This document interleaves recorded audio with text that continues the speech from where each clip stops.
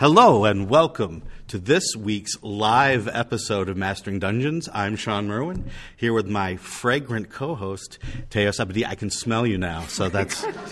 Yeah. Wow. Yeah. You smell nice. This is what being live is like. Exactly. It's fragrant, and you can't say, let's retake that. No. I did shower, so that... No, I mean, it's flowery even. Wow. Well, I shampooed. That's good. It's early in the con, so by Sunday afternoon, it will also be fragrant, but in a different way. This is the shower and the shampoo for the con. Okay, gotcha. And thank you all in the audience for coming. As we go through our normal podcast ritual here of, taking questions from the tweet bag and talking about the news and then talking about a topic, if you have anything to add, please just raise your hand, shout out, run in circles. Non-insulting things to add. Not insulting things, thank you. But we might ask you to come up and speak into the mic so that the listeners who are hearing this as a podcast will know what you've said and who you are. So with that, let's get into our tweet bag. We first want to say, does anyone have any questions that you may not have been able to ask on Twitter or other social media that you want us to talk about? And if not, that's okay, because we have other stuff. Okay, so the question that came up on Twitter that I was very intrigued by was metagaming. I don't know if you saw this question come up, and it got quite a bit of discussion. So metagaming, what is it, and is it really bad? And I want to hear your opinion on this. So the tweet in question was something along... Do you remember what the exact topic was? It was basically metagaming is bad. Yeah, one of the things that came up was things like hit points, right? This is one of the examples I like, which is like when somebody says, how many hit points do you have left? Right? So we're bringing the whole mechanical angle versus the in-character fiction. But, so in theory, what metagaming is the idea that you are thinking beyond the moment of where you are, and you are analyzing the construct of the game itself, the mechanical nature of it, and therefore making a decision that is usually optimal so that you can game the game. Mm-hmm. And we are gamers, so we think that way, so it's very easy for us to want to metagame, and at some point we're always kind of doing it, right? Yeah, and it's funny because if you think about other sports, other games, no one complains about metagaming in football, right? There's the big controversy in football now about when do you go for it on fourth down. And they go to the analytics to say, well, if it's 4th and 1 at the 50, you should go for it 70% of the time. Your percentage chance goes up 3% if you go for it rather than punt. Right. And deliberately missing a free throw at the end of a basketball game. Right. All of that is metagaming, but we don't complain about it in those. Well, some people do, but for the most part, it's just accepted as part of the thing. But in metagaming. But in role-playing games, metagaming is seen as bad, or at least has been for a long time. But it's a game. How do you not metagame a game? And so my question is this another example of role-playing games being a storytelling vehicle with a game problem, or a game with a storytelling problem? Because it's both things. One thing, we see it as bad because you're manipulating what we see as an organic story. Your character would never do that, but it's doing that because it knows this other thing. Versus you're trying to be successful in the game, so why wouldn't you do that? Yeah. Well, I think there are two levels too. Like there's that level of metagaming which came up in this Twitter thread, which was the idea of I kind of want this information that I should know. I think it was who's proficient in a skill. I think that's what it was. Right. And, if you're a team that's been working together, trying to survive through the Underdark or wherever, I think you know which person has medicine. You do. And so asking who's trained in medicine, I don't know that that's really metagaming. That's sort of trying to come up with the gap between player and game. Mm-hmm. Then there's metagame where it's really that monster can only be so hard, right? Right. So therefore I can do this. Right, or we know that this DM would never give us a hard encounter right. when there's 2 hours left in our session because the hard encounter comes at the end. So we cannot use all our resources on this one. We can wait. Yeah. And some of that is destructive to play, right? Sometimes when people do that, it is sort of problematic because it breaks down that fiction, right? Right.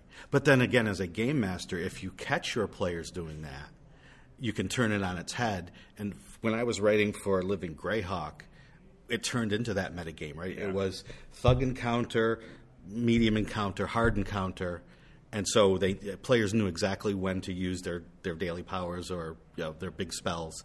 And so I would always put the hardest encounter first. Players would be sweating, thinking, if this was the easy encounter, what are we up against? Yeah. And they would feel tension there. They would use a few of their resources and then worry. And then toward the end, it got a little easier.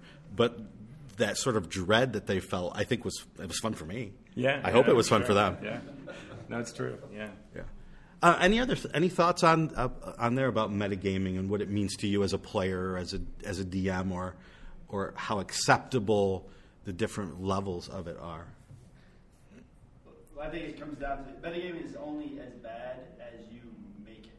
Okay. Meaning, there's a whole spectrum of styles of play, and some people will be heavily mechanical and want the metagaming. That's totally fine. And then others who can and are fully able to say, look, you're not allowed to share your hit points. You're not allowed to share. You can go to that side of the spectrum as well. So it's only a problem if it's a problem for you and your group. Yeah, that's a good point. It's not a problem as a whole. I had speaking of living Greyhawk, there was a guy in our region who loved D&D, I'd say, more than anybody else. Like, the level of pleasure he derived from the game was amazing, but it was not basically anybody else's pleasure. And this included things like coming up to a table and saying, "Did you come to the part with the mind flayer yet?" And you're like, dude, really? And he would do that endlessly. Yeah. But he loved the game, right? It's not like he was trying to be terrible. Like, this was his brand of super fun, right? Mm-hmm. He also liked making a DM cry, right? Like, he was a very special individual.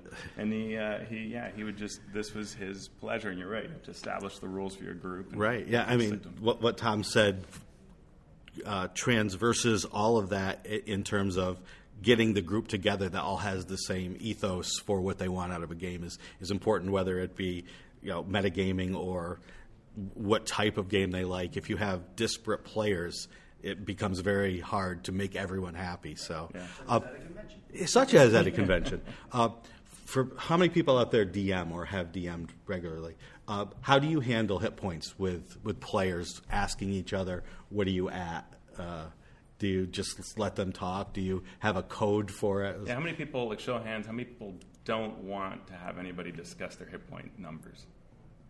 No one raised their hand, and almost everyone raised their hand for DMs. So obviously it is not. Oh, sorry, Jeff. I think it's just a different way of saying, how hurt are you? Right. I'm about to die. Whereas like, how many points do you have? I have 5. Yep. It's just a way of phrasing that. Yep. Different way of phrasing that. Someone on Twitter said they do it this way. On a scale of 0 to 37, are you at 12? Right? They just said it, but they had a clever way. Short of the monster knowledge that you were referenced earlier, everything we're talking about in terms of these metagaming questions, that's simply a real world analog to the information that a character would be getting as they're interacting with their environment. Mm-hmm. Yeah.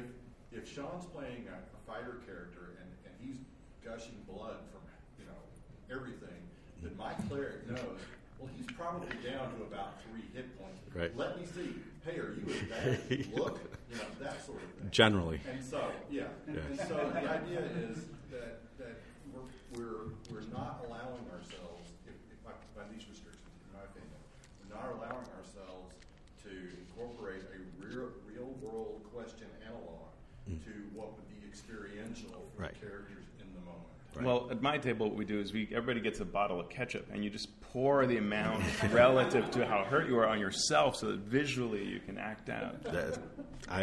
I'm going to take. I'm going to use that only. Somebody's going to leave this and try that. Right. Players going to come and just be drop claws under the table. That's good. Joe. Aside from not now wanting to play in one of Chaos's games, I really like the 4th edition mechanic of Bloodied as a DM to let players know, hey, you've actually been damaging this thing, or it's a brick wall and I have no idea what the health of whatever you're fighting is.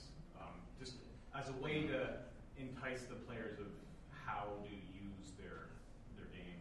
Yeah, Bloodied was great. I mean, it did so many things. It was such a good signifier. It was almost like a fair. Like, it's really fair to say that you're half, right? Like, there's no controversy there, and everybody can sort of agree on it for this edition.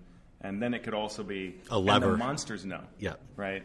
Which was understood through various monster powers that could activate off of it, right? Like, okay, that's neat. Right. That's It's neat. the game changed when something, you or the monster, became bloodied, and that was a fun twist. So I want to do one more question on the metagaming, and that's your character would not do that, right? Your character would never agree to work with their horribly hated foe, but since it works out for you, since you're going to get a long rest because you're doing that. How do we feel about that? And by we, I mean you. Gosh, this is one where I think it really varies with the group. Yeah. Like, at least for me personally, I'll play to the group and what the group kind of convention is. Yeah. If it's people I know, I will shame them horribly. Oh, yeah? Oh, absolutely. Well, you know my group, so Yeah. we shame each other horribly anyway. But if it's if it's with strangers, I just step back and say, okay, your character, that's fine. It's a little bit like the improv yes and like you don't want to demolish a game session or tear it apart, disrupt it, hurt its progress over what your character would do, but hopefully you can. I would try to add to it in some way, add a spin on it or something like that. So generally, it's not a big problem for me. I'll just work around it my way. And there are times when you just there's 6 people at the table or however many. Like, it's okay if in my head I know it might have panned out a little differently. We don't need It's like a scene you'd cut from a movie, right? This is me telling you what I think about what we're doing. Maybe it should just be cut from the game, Yeah. Any thoughts from folks out there? Yeah. Well, a lot of times it's a good opportunity to introduce kind of an effect based off that. Like, I don't believe that that's something that your character would do, and so maybe we're going to bring some stuff that's going to maybe lead you further astray or push you in a direction. Nice. Or in the case of like clerics or something, maybe you're not getting all your spells back because you're on the naughty list now. Yep. And you may need to do something to push yourself back where you belong. Right. All of those life clerics casting Toll the Dead. Yeah. But that's a good point. So, that it's easy to kind of veer off into some things, be like, hey, maybe prod them back to the correct path, or let them go further astray and see how far they go. Yeah. Well, I thought about like losing spell slots. Like that really takes you back to the old D&D games. What things were sort of very pillared and very iconic, and so it's sort of very easy for a DM to say, "You have gone outside the box. Something must happen." Right. But now the box is so absurd, right? You can be a cleric that when you read the description, it sounds like a warlock, right? Mm-hmm. And so what's outside the box? All boxes are available, so then you're really destructive in that way. When there were rules for the Fallen Paladin, right. Right in the core book, yeah. But that is a good point too. Also, that when a player does this sort of like your character wouldn't do this moment, it is good to kind of circle back with them as DM. Sort of, hey, where is that coming from? Do you want to play off of that? Like, are you going along with somebody, but there's an in-character reason that we want to maybe bring out later? Yeah, or give you a different avenue to express what you would have liked to have done. Awesome. Good stuff. All right, let's get into our news. First bit of news is Wes Snyder of Wizards of the Coast has revealed Dragonlance Shadow of the Dragon Queen in a YouTube video. What did you think of the video? What was in it? It was a pretty interesting video, providing an overview, but by virtue of doing so, telling us things that filled in the holes, the gaps of knowledge of what we'd already been told. So we know it's coming out December 6th. We know it's 224 pages. It's an adventure, but also setting. And then it told us the location of the adventure, because we'd been told it was somewhere sort of adjacent to what the War of the Lance novels and adventures deal. And it is, in fact, the eastern fringes of the land of Salamnia, famous for the Knights of Salamnia, and the salami that they make. The D&D salami? Yeah. And they said that this is a place mentioned by the other expressions, I liked that term, other expressions, of Dragonlance, but not explored in detail. So the idea is the characters get their own story. They get to sort of establish their feeling that the War of the Lance is theirs in this respect, even though those other things are not happening. Right. But you're doing with what you're focused on. Which is a big sigh of relief after the last time they put out Dragonlance Adventures, which was, oh, did you read the novel? Well, you can play the exact same story with your characters that you already know. Yeah, which was a little awkward. Yeah, I mean, that's one of the things when we covered that adventure, there were things I really liked about the intro Dragonlance AD&D adventure, and then other things that just were like, wow, you're just making me, you're forcing the Gold Moon character to show up now, and things like that. Yeah.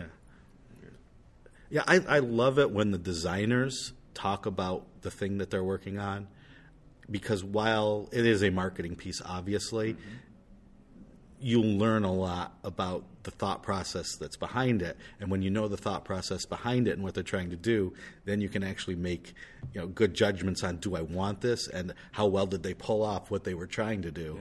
Yeah. So I thought I was glad to hear from Wes on that. Yeah, they have a whole emphasis on war, which makes sense to anyone who knows the story. But sometimes you get these a new version, and you're like, wow, you missed what this was about, right? And at least from what we're hearing, what I liked was it sounded like this idea of, war being slowly revealed, threats being slowly revealed, war coming to a place that doesn't expect it, and you playing the central role. All of that is key to this story that we're going to get. Yeah, and it's interesting because even though D&D came from a war game, through the editions, it's never really done war well in terms of a big battle system. There have been many attempts, but none have ever caught on. So it'll be interesting to see how they incorporate that theme of war into what is an adventure for 6 characters. And if the games that they come out with that are supposed to be based on Dragonlance are compatible with what the adventure does. Yeah, and for folks who don't know, there's also a board game coming out, and the idea is you can use this board game to simulate the war parts, or to handle the war parts of the adventure. So you can be running the adventure with the hardback, and then you also buy the board game. Very clever. And now we use that for our war scene, and then does that feel great? And who knows, because it's an entirely different team creating both, right? And they're all talented people, but does it work well together? It's a tall order, for sure. Yeah, definitely. So what else do we learn about the campaign that the characters will be playing? I mean, I think all the right checkboxes are here, right? They're going to be draconians, making it unique. There's going to be the slow reveal of who the big bad is. Dragons and deities don't exist until this war comes, right? All those kind of things that are classic Dragonlance concepts are there. Wes did say something like, but if you want to play a cleric, you still can. And it didn't really say whether that was how that exactly was handled, other than there was this really interesting piece where it said that there will be a part of the adventure that's sort of an intro, and it sounded like it was just for each character to sort of join the story. And you will kind of get introduced to, you have an introductory scenario prior to the adventure start where you can get caught up on these aspects through play. That's what was said. Yeah. And I loved his description of that. Instead of having a 4-hour lecture on what has happened in Dragonlance, we're going to give you an intro scenario that does all of that while the characters can play it. And that's so important to this specific story, but to D&D in general, not to have to sit down and tell a new player all of the rules before they can actually roll a die and be that character. I'm excited to see what happens as the story progresses, because especially for like the wizards in the novels, right? There are these moments of big choices and big important things. Will there be anything like that for characters, right? That's an interesting question of how do you capture the fact that, like, being a Knight of Solamnia, being a member of one of the wizard towers, you're not, that isn't done at level 1. That theoretically is an important story progressing throughout your Dragonlance feeling. So how does that? But in the playtest packet, didn't you get a feat that made you a Knight of Solamnia, or am I thinking of the wrong thing? No, I think you're right. And do you have to pick that at first level? I dropped one was a background feat. Okay, yep. That unlocked later feat choices. So then you could choose one or more areas of like the knights, and I think you just chose one wizard thing. Okay. Yeah. Sounds good to me. I believe you. Yeah, I mean, in the end, will we take it because we get proficiency in blah, blah, blah, which is totally broken. I don't know. All right. So we have learned that Ray Winninger has left Wizards of the Coast and D&D. We speculated on this because his Twitter bio no longer said Wizards of the Coast or D&D, and we learned that a new senior vice president of D&D had been announced. So Ray did confirm this with a tweet saying, "Sorry for the radio silence. I'm in the midst of a sorely needed long rest, capital L, capital R. I have indeed left Wizards of the Coast having accomplished the ambitious goal we set out when I took over the D&D team. Shepherding D&D was an honor and a privilege." Oh, go ahead. I was just going to ask, was that quote given on an aircraft carrier? I believe so. Mission accomplished. I'm looking forward to slowing down and getting back to a list of personal design projects. Gamers, you have not seen the last of me, which sounds ominous. Most of all, I look forward to following D&D as a fan again. So, yeah, and then he thanked a bunch of team members. Oh, yeah. Hello. And that was all very nice. But yeah, I mean, that's the confirmation of what you're thinking, right? Which is the leadership and the interface between the design team and marketing team and your executives, right? That has changed. So yeah, what will that mean? And it's changed from someone who came up as a game designer and became an executive. Yeah. Not even he was an executive outside of Wizards of the Coast in other businesses, to someone who is coming in as, what was it, Amazon and Microsoft, right? Digital, synergisticals, MBA speak, right? Enterprise, while also a Marine and like a Harvard graduate, like business school graduate. So, yeah, what are you, a veteran of the Marines and a veteran of Amazon? The courage it takes to do both. Well, one of them for sure. Right. Yeah. And so, yeah, it will be interesting because that interface between the game designers and the people making the final decisions is fascinating, horribly important. As Joe and I will talk about at 9 a.m. tomorrow. Yeah. The the other thing here is that this was another sort of stealth. I have gone off and vanished, right? Like no one says anything about anything, which is fine. A lot of companies sort of do that. But it just continues that, right? Like the marketing person leaves and you just, the only way to know is look at their Twitter bio. And when suddenly those Wizards names disappear, or there's a job position saying, like, we're looking for a new communication manager. And you're like, I guess the old one left. Oh, they did. Yeah. And, what does turnover mean in the middle of the design of the next edition of the game? Yeah, I mean, he was just in the videos, right, telling you the bold vision for it. So. Yeah. So we will see if the next vision is bolder. Yeah, I guess that's I think it's the same conjugation as embiggen. Okay, that's right. Emboldened. Mm-hmm. Keeping on business news, Hasbro has released their Q3 earnings report. Is it all sunshine and roses, Teos? Tell me. I want to know. It is as if there was a big event that impacted everybody that has begun to slow. Really? And that also has torn down all of what made it embiggen. Tell me more about that. What is this big event that you're talking about? It's a pandemic. Yeah. It's been in some news, but you may have missed it. And thanks to listener Scipio, who provided a breakdown while we were flying of these quarterly earnings. Okay. But there's an investor presentation up. It's got really pretty slides. Like if you like buying stocks based on how attractive the slide deck is, you may wish to purchase some Hasbro stock. They also have a lot of really cool words about the future. They are still on track to double everything, and they're going to have several $1 billion brands. That's one of the big parts they say at the bold level is, Magic is going to be a $1 billion brand, and they want several other $1 billion brands. And the idea, as we said before, is fewer brands and biggen. Yep. That's not the actual words they use, but it's similar.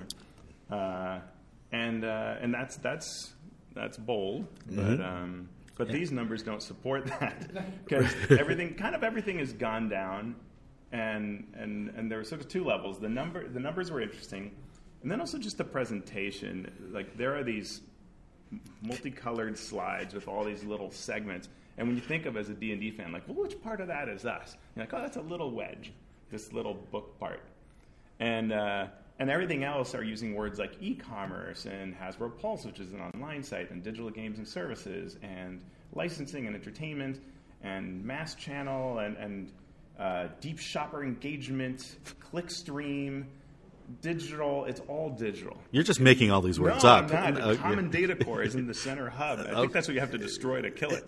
The common data core. You got to get to the common data core. Yeah. Okay. So there has been a downturn, although they gave D&D a mixed result. The quarterly earnings are up compared to last year, but year-to-date earnings are down, which is not surprising. I think if it had gone up, I would be surprised, because what happens when you announce a new edition is coming? There is that, though. I mean, I guess that's always that question we never can figure out properly, which is how much of this success is driven by people connected to the news of D&D versus walking into a gaming shop and just buying whatever's shiny. Yeah. And like, I'm always amazed whenever I just spend time in a gaming store and I just see so many people are like, the reality is this shelf. I just walked in and I found a thing I like. I have purchased this. I have no idea what this company is doing. I don't follow anything online. Right. But what the company does puts the books on the shelves or not, and the game stores will stock the shelf with the things that they think someone may or may not buy. And it's impossible to predict what that will be. Game stores may have the whole shelf of players' handbooks and regret it soon. Never regret your purchase. Okay. And obviously the strategy that Hasbro should do is to launch a pandemic. No, don't do that, Hasbro. I'm kidding. Please don't. But besides that, the strategy had been, hey, look, we're super, super profitable, right? Like the D&D side, the Wizards side is making so much money on so little spend, so make more. Mm-hmm. So we saw more book releases, right? Because if you make more and they're highly profitable, everybody wins. So that theoretically would have created explosive growth. Mm-hmm.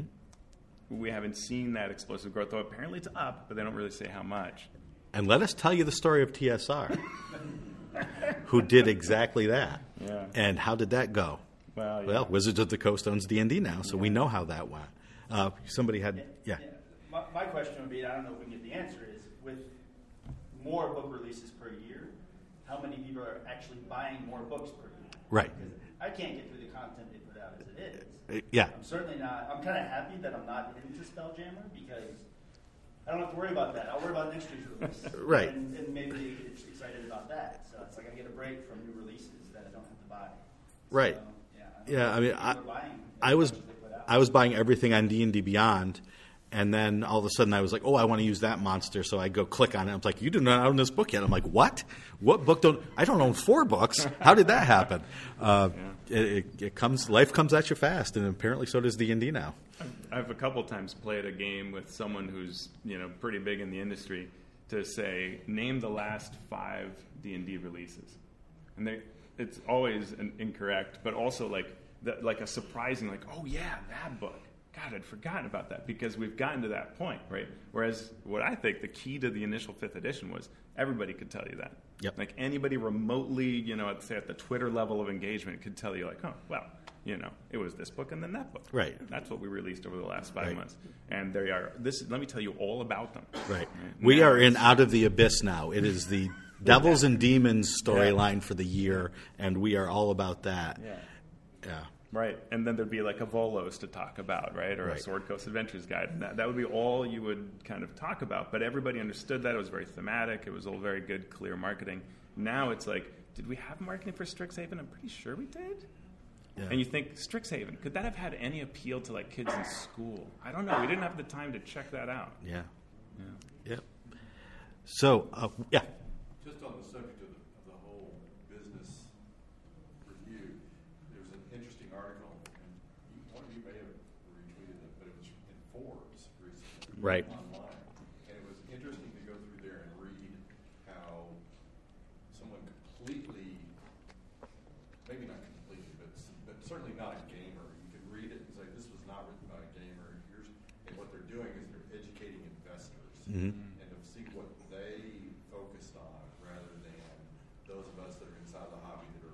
Just looking to have fun, and to say, this is a really broad perspective of where the nickels and dimes come from. Yep. And I just found it interesting. I basically took the link and sent it out to all my members and said, this is how the rest of the world views us. Yep. Yeah, and we talk about it on the episode that should be dropping like right now. So the one that will come out Thursday. And the title of the article, if you didn't see it, was "Can D&D be the next Harry Potter?" And they talk about how much money Harry Potter made, how much money Lord of the Rings made, how much money Game of Thrones made, and could D&D become, this multi-billion-dollar thing? And I see heads shaking no, and that was my response, that it cannot, because those three things are very different than what D&D is meant to be. I say yes because it has to. Well, yeah. Going back to what Harris was talking about, how the list of things, the digital focuses of all the other brands, what I read between the lines there was that there's a movement at Hasbro to at least attempt to make D&D that broad intellectual property, so that they are mimicking those things. Right. Yeah. I think they can, but Harry Potter was, here's the books, here's the movies, and then everything that came from that. Yeah. Lord of the Rings was, here's The Hobbit, here's Lord of the Rings, and everything that came from that. Cool characters, tight story, same thing, Game of Thrones, right? These are the books, HBO series, here we go. D&D started before Game of Thrones and before Harry Potter, and it's got a long history, and it's meant for us to tell stories, not for someone to tell stories to us. So turning that into a tight, focused anything is not going to be a single thing. But if they take the breadth approach and we get D&D salami again, maybe we can get there if they put out 10 million products, each making $1 million, as opposed to one product making $10 billion. I think those efforts are going to be disconnected from the game in a lot of ways. Oh. It's about, we have a brand and a product of these worlds we create, and let's mass market to people who just want to consume entertainment. Exactly. If they happen to start playing the game, great. Right. That's not where they're going to make their money off that audience. For sure. D20 shaped salami. Yeah. We're ready. Let's do this. I had some tofurkey in my vegan sandwich yesterday, and it was so good. Yeah. I think a D20 version would probably, if they'd get the right places to make it. Okay. I think really go far. Speaking of tofurkey, Mike Shea, no offense, Mike, had a, was it a tweet thread or was it his? I think it was a sex piece. It says satisfying campaign conclusions. Okay. I think it was about. Yeah, never mind. So Mike polled DMs, and he found that about half the players in DMs say they rarely or almost never have a satisfying campaign conclusion.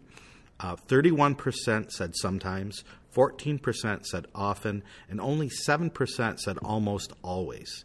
So that leaves almost 50% who are below the sometimes threshold of a satisfying campaign conclusion. The stated reasons for this were they would switch to something new in the middle of the campaign. There was a change to the group or to the players. The DM would burn out, so the campaign would never finish, or the group would fall apart for other various reasons. So Mike made some recommendations, as Mike is wont to do. Yeah, he said, always start a podcast with a sports segment. I did mention football today, just for Mike. I said basketball just for Mike. Yeah. But no, he said run with 6 players so that if several of them can't make it, you can still run with 4. So he'll run with 4 if he can, and, he's good. He also has an on-call list, so like if people say early on they can't make it, you can notify someone that they can fill in. Run shorter sessions every week at a recurring time. I think that's good advice. And I think when I moved to 3 hours for my 2-move annihilation, that was actually that was a win over 4. I think I played more because of that. Mm-hmm. Run short, focused, and flexible campaigns. That's really good advice. Like I ran a 4-shot Numenera campaign it felt like it was 20. It was so satisfying. Yeah. He asked a 1 year later at the end of a campaign to give players the satisfaction of what they accomplished. So we ended, we destroyed Tiamat. What happens a year from now? Mm-hmm. And that's good. I like that technique a lot. Send a reminder email before games to remind them every week. So see you on Thursday. Mm-hmm. Lock the players in your basement. Oh yeah, that would work. I don't know how satisfying that would be, but you check certainly your local codes. Yeah, well, of course. My big one would be before you even start the campaign, say to your players, what would be a satisfying ending to this campaign for you? And that way you have a goal to work toward. Now, the players might change their mind on what a satisfying ending to the campaign would be, but at least you would have a focus to start with. If they want their characters to be 20th level, well, good luck. You want to keep that, level quickly then, if that's satisfying. But if they want, a satisfying story where each character goes through one major life change and then comes out the other side, then you can say, well, I could do that in 6 sessions, so let's do that. And if you know the goal you're shooting for, you have a better chance of hitting it, and you can always change that goal as the campaign goes on. You can always make the campaign longer. We're going to have a 10-shot. Oh, we like it so far, let's make it a 20-shot and go from there. Yeah, I thought that was interesting with Session 0 for my last campaign. We established a number of things like that, but still when we got towards the end, they were like, are we going to keep playing? And I'm like, no, this is quite good. Like we're going to call this a win, folks, and we're going to end here because I don't want to string this on endlessly. And I think looking at the table, like probably half the players are like, yeah, let's just keep going. I want to see my character keep doing things, and the other half are like, that's an excellent time to stop. Well, do you think that was a satisfying ending to the players that wanted to keep going? I think it still was, yeah. Okay. I think they, some of that is with and I'd like another season of this show, but make it really good. Like, well, yeah, sure, right? Like, of course, but also maybe just stop now because it's good now. Because okay. Any thoughts out there from the DMs? Yes. Yeah, one thing my group does, we have rotating DMs, and so we'll run like a hardcover. And then the next person will be like, okay, well, Peter preps the next adventure. I'll do 6. Okay. That gives them a couple of months, basically, nice. to get the next longer arc prep. And in the meantime, we know we've got a distilled, shorter arc to play. Do you play with the same characters, or do you switch characters? We've done both. Okay. We've done both. That's or cool. Sometimes we switch systems. Oh, yeah. Yeah.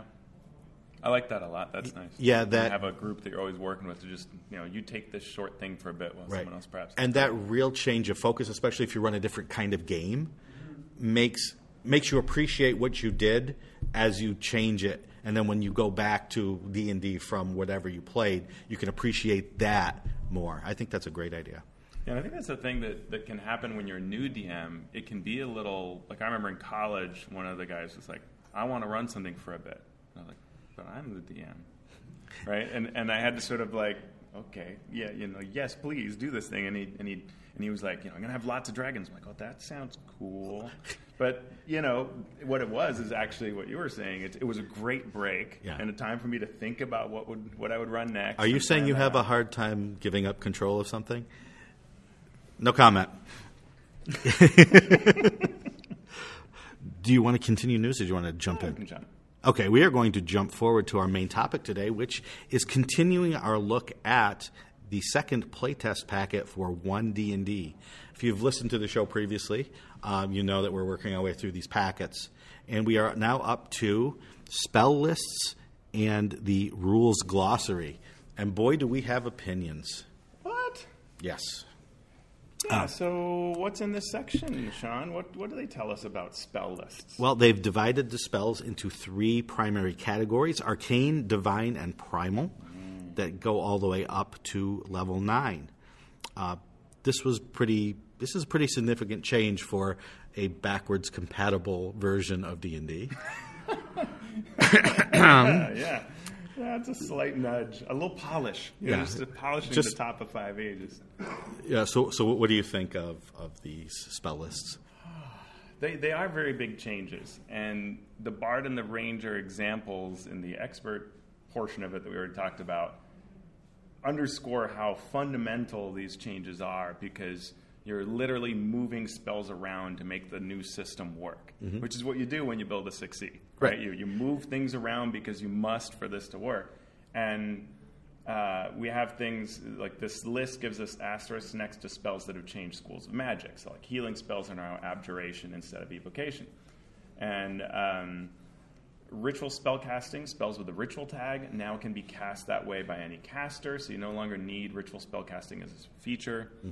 Spells have moved into what classes have them, because now we had to thematically say that the bard gets arcane, but only of these schools, so now you don't have spells you used to have, right? So those are all big changes. Some people have had fun saying that, like, a well-known critical role character no longer can do that spell that was a clutch save in this one particular episode, right?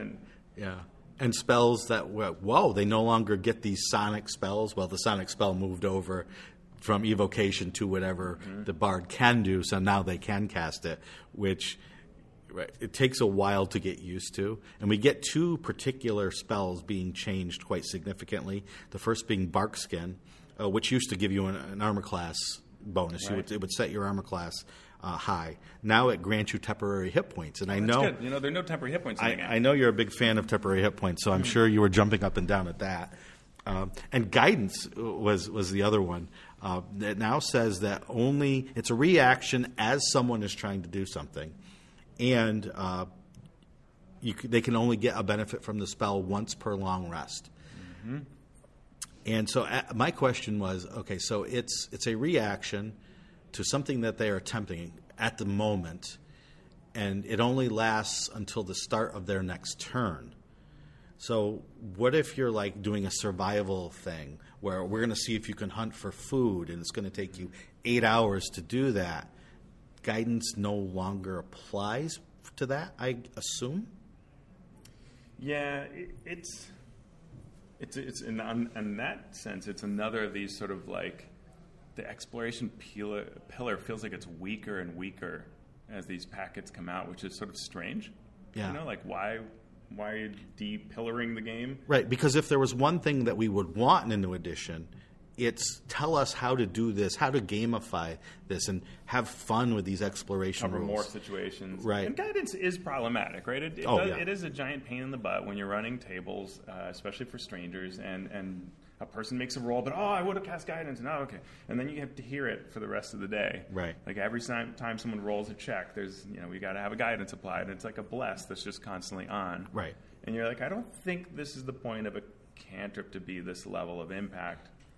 And mathematically, you can break it down in design-wise. It's a really big impact on what your chances are. Mm-hmm. So it probably should change in some way. I don't know that I love this change. And that whole tracking once per long crest just seems a little strange, but I don't know. Yeah, it's a playtest, right? And as we've said over and over and over again, they're throwing things, seeing if it sticks, getting people's feedback, and it's fine. It's fine to try things out, and it's also fine for us to say, I don't know. I don't know about that. But I'm glad they're looking at it. I do think guidance needs a look. For sure. And things like that. But I would like to see things that support open play, and then this narrowing down of what, to me, is the fascinating part of the Dungeons & Dragons experience. I want to see that open and supported rather than funneled down into, Are you talking about sort of the storytelling aspect? Yeah, like the dwarf stone cunning. Right now it's tremor sense.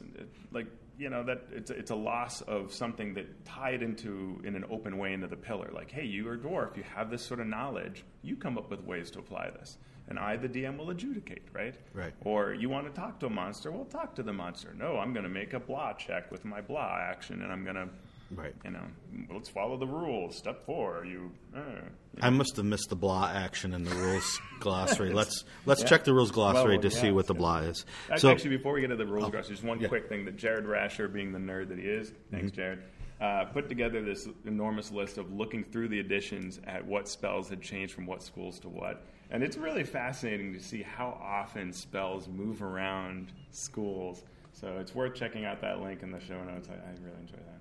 All right. So the glossary tells us that it's been updated, and we should use the latest glossary in each packet, but can otherwise combine packets when playtesting.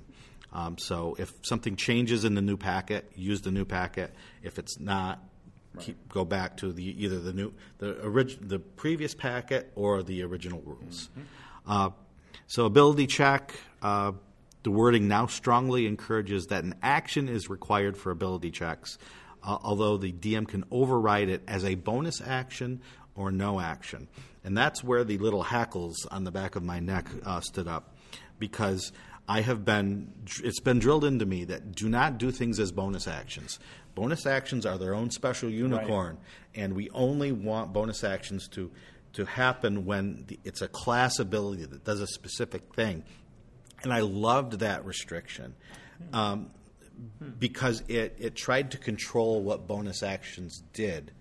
And when I would write adventures like you're trying to stop the ritual while fighting the monsters, I always resisted that urge to say, well, you can use a spell or use something to take off that rune as a bonus action, because bonus actions hold a special place in the game.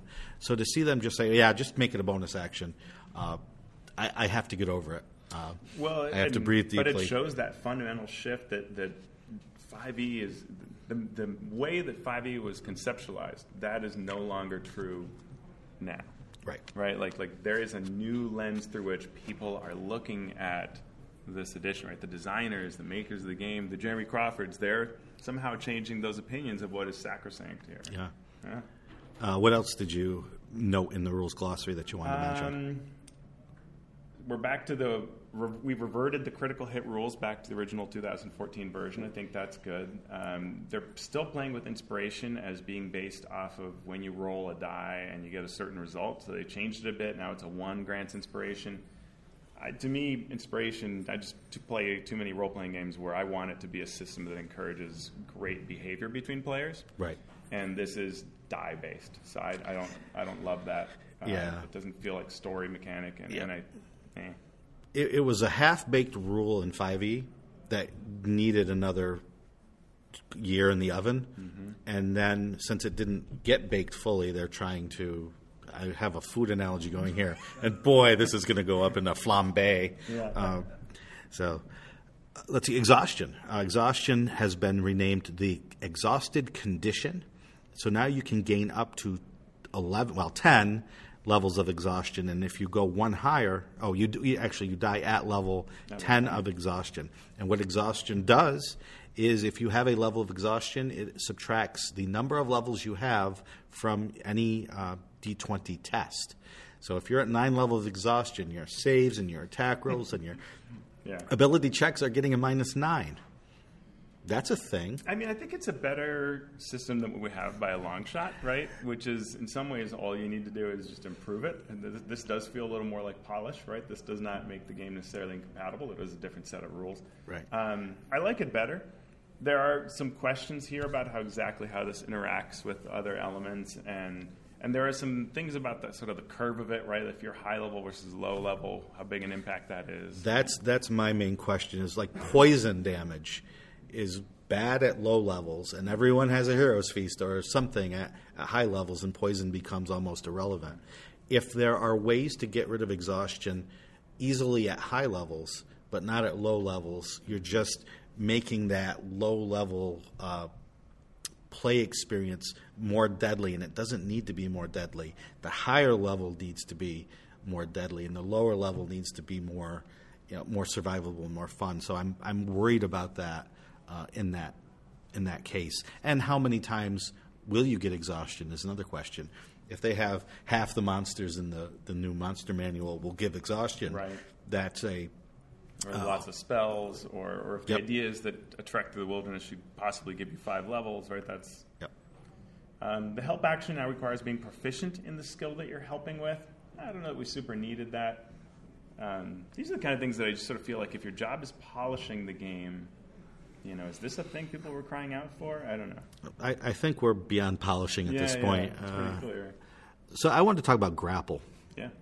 So the grappled condition says at the end of your turn, you can, for free, try to make an escape check. But it does not give you the ability to use an action to try to escape. And if you can't use an action to try to escape, it means you can never get away from a monster on your turn. So even if you escape at the end, that's the end of your turn, and you're still standing next to this creature that probably will grapple you again the next round. So for me, that's that the little klaxons are going off. Like, this could be a problem with the game if you don't allow that action. Yeah. And maybe somewhere else I'm missing that. Or if you're somehow grabbed and inside a belly or something and still technically grappled. I don't know. There's some things there about grapple that I think overall I actually like the way it works now. I just think it's a nice sweet spot. You can complain about it, but it all works. And I'm worried that anything they do will, more than anything else, cause trouble when you have bosses. Right? And the players are going to use this endlessly on them. The hide action has been reworked in some ways. The most interesting thing is it requires a DC 15 check. Yeah, that's bizarre to me.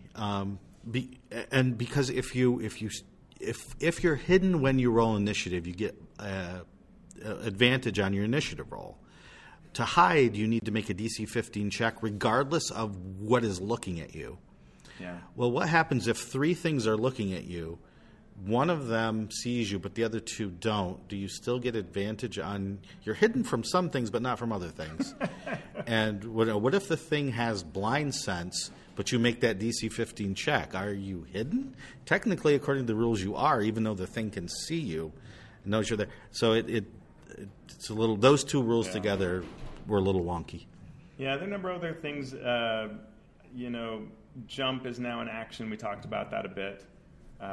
We have some adjustments to, moving. This is one I would love to see change, where when you move through an ally, it's difficult terrain. It just really doesn't work with 5-foot corridors. This is my biggest problem, and you have those in D&D. So I would love to see that change, because there's nothing worse than watching a whole bunch of, we all moved 5 feet because of our initiative order, right? Like, that's terrible. And the last one I want to talk about is unarmed strike, because this one blew me away, figuratively and literally. If you make an unarmed strike, you can deal damage, or you can knock the creature prone or move it 5 feet with an unarmed strike. Now, there's no saving throw. There's no opposed check. So there's a limit of one size larger than you. But, a peasant can walk up to an ogre, and if it hits with its unarmed, the peasant hits with the unarmed strike, it can knock the ogre prone. No opposed check, no anything like that. Prone is pretty powerful, especially if you have a solo monster and you knock it prone and everyone beats the tar out of it. That's a significant strategic advantage that gives no recourse for the creature being struck. So something to think about. Yeah, good point. And we are going to shut down here. I want to thank everybody out there for listening to us babble. Thank you at home for listening. And we are going to close now because we have a seminar coming in behind us and we want to give them lots of time. So thanks again, and we'll talk to you next week. Thank you. Thanks, everybody.